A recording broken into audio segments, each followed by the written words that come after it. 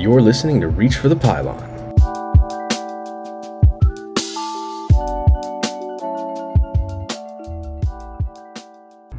Welcome back to another episode of Reach for the Pylon. I'm your host, Nick Pentecoff. Give me a follow on Twitter at Nick Pentecoff, as well as the podcast handle at Reach for the Pylon. If you have not already, we are doing a contest still. After I get to 1,000 followers, going to be giving away a free jersey. Go check out the pinned tweet, retweet, follow if you have not already. It's a free jersey. All you got to do is follow and retweet. Easy peasy. This week, we're going to be breaking down the NFC East. The NFC East has 3 new head coaches in the division. The Cowboys hired Mike McCarthy, Washington, Ron Rivera, and the Giants hired former Pats special teams coordinator Joe Judge. While there was a fair amount of turnover in the coaching staffs, the players, for the most part, remain the same. Let's take a look at the NFC East. So first off, we're going to dive into the Cowboys. Dak Prescott, he was the QB2 last season. He was less than 100 yards away from passing for 5,000 yards. He had a career high 30 passing touchdowns. There's a new coaching staff, but it appears Mike McCarthy is going to let Kellen Moore resume play calling duties, which will be good for Dak. I think Dak is a top 5 quarterback going forward. Zeke was second in the league for rushing attempts last year, and Dak was still top 6 in passing attempts. So I'm not worried about Zeke running the ball more and taking away from Dak's production. And speaking of Zeke, last season, he got off to a slowish start. He didn't report right away. He wanted a contract extension. So he wasn't in game shape at the beginning of the season, but he did finish as the RB3 last year. He's locked and loaded, top 5 running back. The wide receivers, Randall Cobb out, CeeDee Lamb in. Last season, Cooper and Gallup each had over 110 targets, while Cobb and Witten each had 83 targets. I think Dallas can support 3 wide receivers with 100-plus targets. I do think Cooper is still the wide receiver 1 in this offense. Some people think Gallup is better than Cooper, but Cooper's good. I do think Gallup will probably still be the number 2 for the time being, since this offseason will be so limited. But don't sleep on CeeDee Lamb. He's a phenomenal talent. I think he will have a solid season. I expect him to have at the very least 85 targets this year, which is pretty good for a rookie.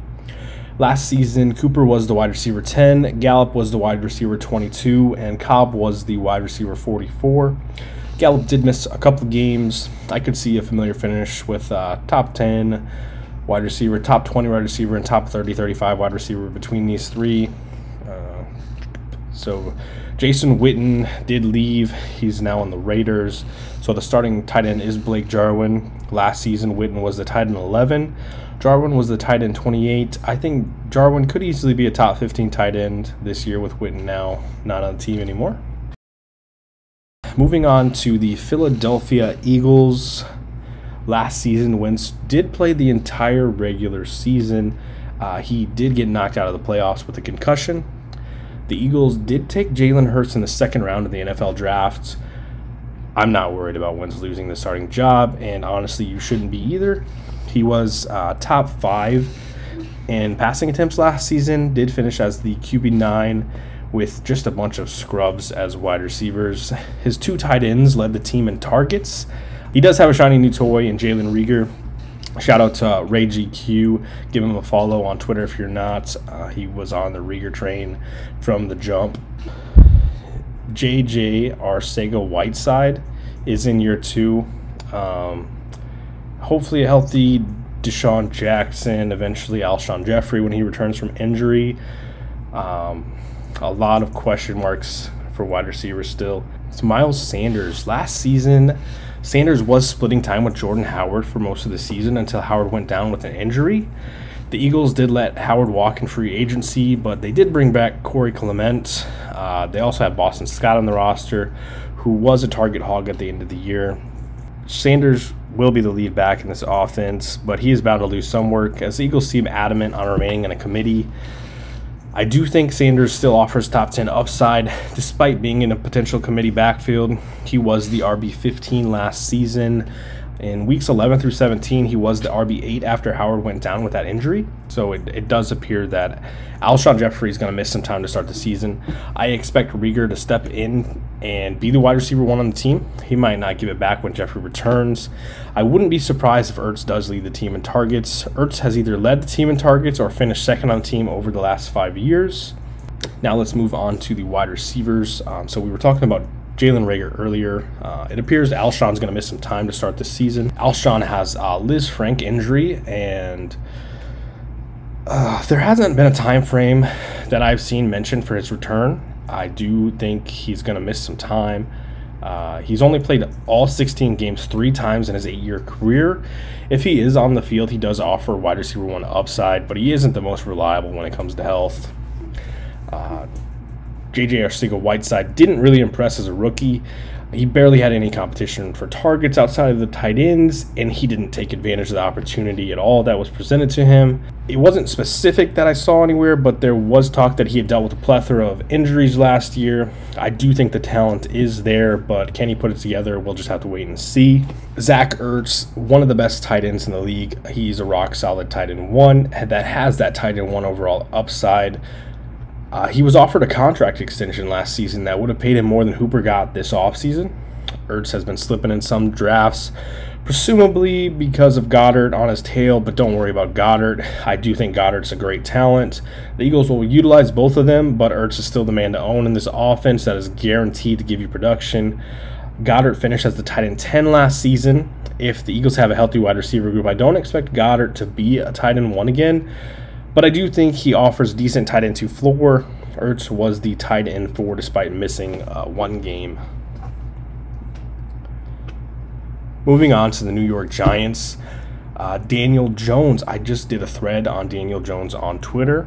You can find that on Twitter. If you can't find that, reach out to me and I'll get you in touch with it. Last season in 13 games, he was the QB 23.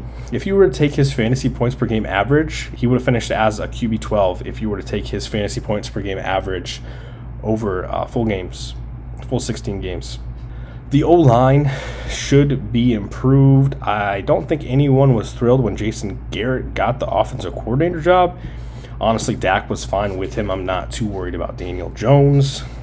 So Saquon Barkley, one of the best running backs in the league, he did suffer a high ankle sprain in week 3, and he didn't get back to carrying the full load until about week 12.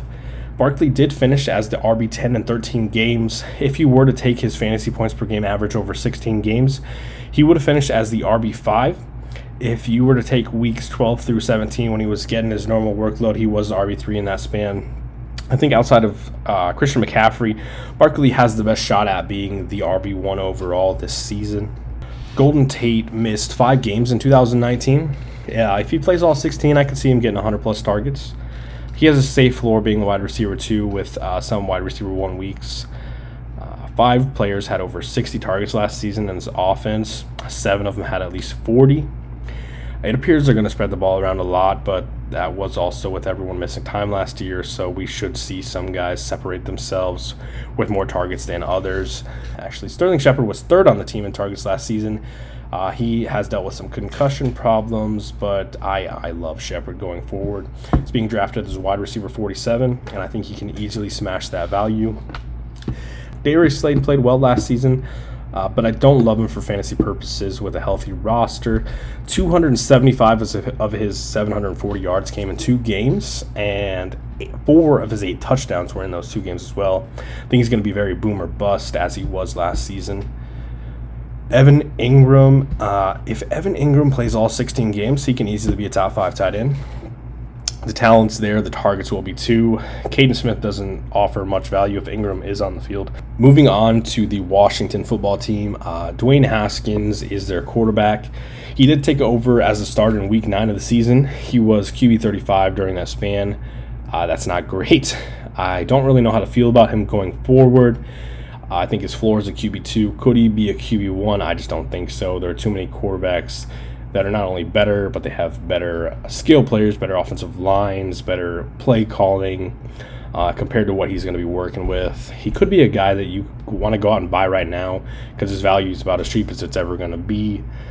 Moving on to the running back, Darius Geis. I absolutely love Geis. I think if he's healthy, he can be a top 5 running back in the league. His current ADP is RB32. Just snatch him up at that value while you still can and prosper. Moving on to the wide receivers, Terry McLaurin. McLaurin was arguably the best rookie wide receiver last season. A.J. Brown was historically efficient, but Terry was far more consistent with much worse quarterback play. I like Terry as a high-end wide receiver too. Steven Sims Jr. is someone everyone's been talking about as a sleeper this year. Obviously not much of a sleeper anymore. He isn't someone you want to go out and buy, but he does offer wide receiver 3 flex upside. Trey Quinn and Kelvin Harmon are the other wide receivers on the team. Nobody I really want to roster outside of Terry on here. However, Jeremy Sprinkle is starting tight end, another guy I don't really want on my team. I get it if you're in a very deep league, but I'd rather take a chance on the rookie Thad Moss. We're going to do a quick segment called Queued Up. These are the guys I need you to have locked up in your queue and ready to smash that draft button on when you're on the clock. This is one player I want from each team. This is who you need to have queued up from the NFC East.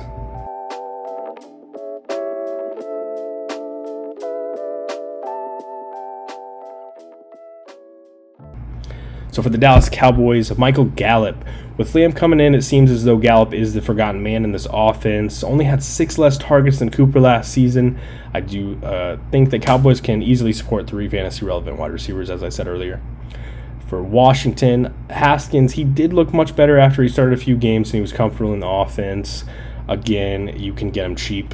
Why not? Just take a chance on him. For the New York Giants, Sterling Shepard, he's a very good wide receiver when he's on the field. Could easily lead the team in targets. For the Eagles, J.J. Arcega-Whiteside is someone that I'm very intrigued by. Many people are out on him after how poorly he did in his rookie season. The talent is there. Another guy to take that discount on that's going to potentially give you a lot of upside at his current ADP.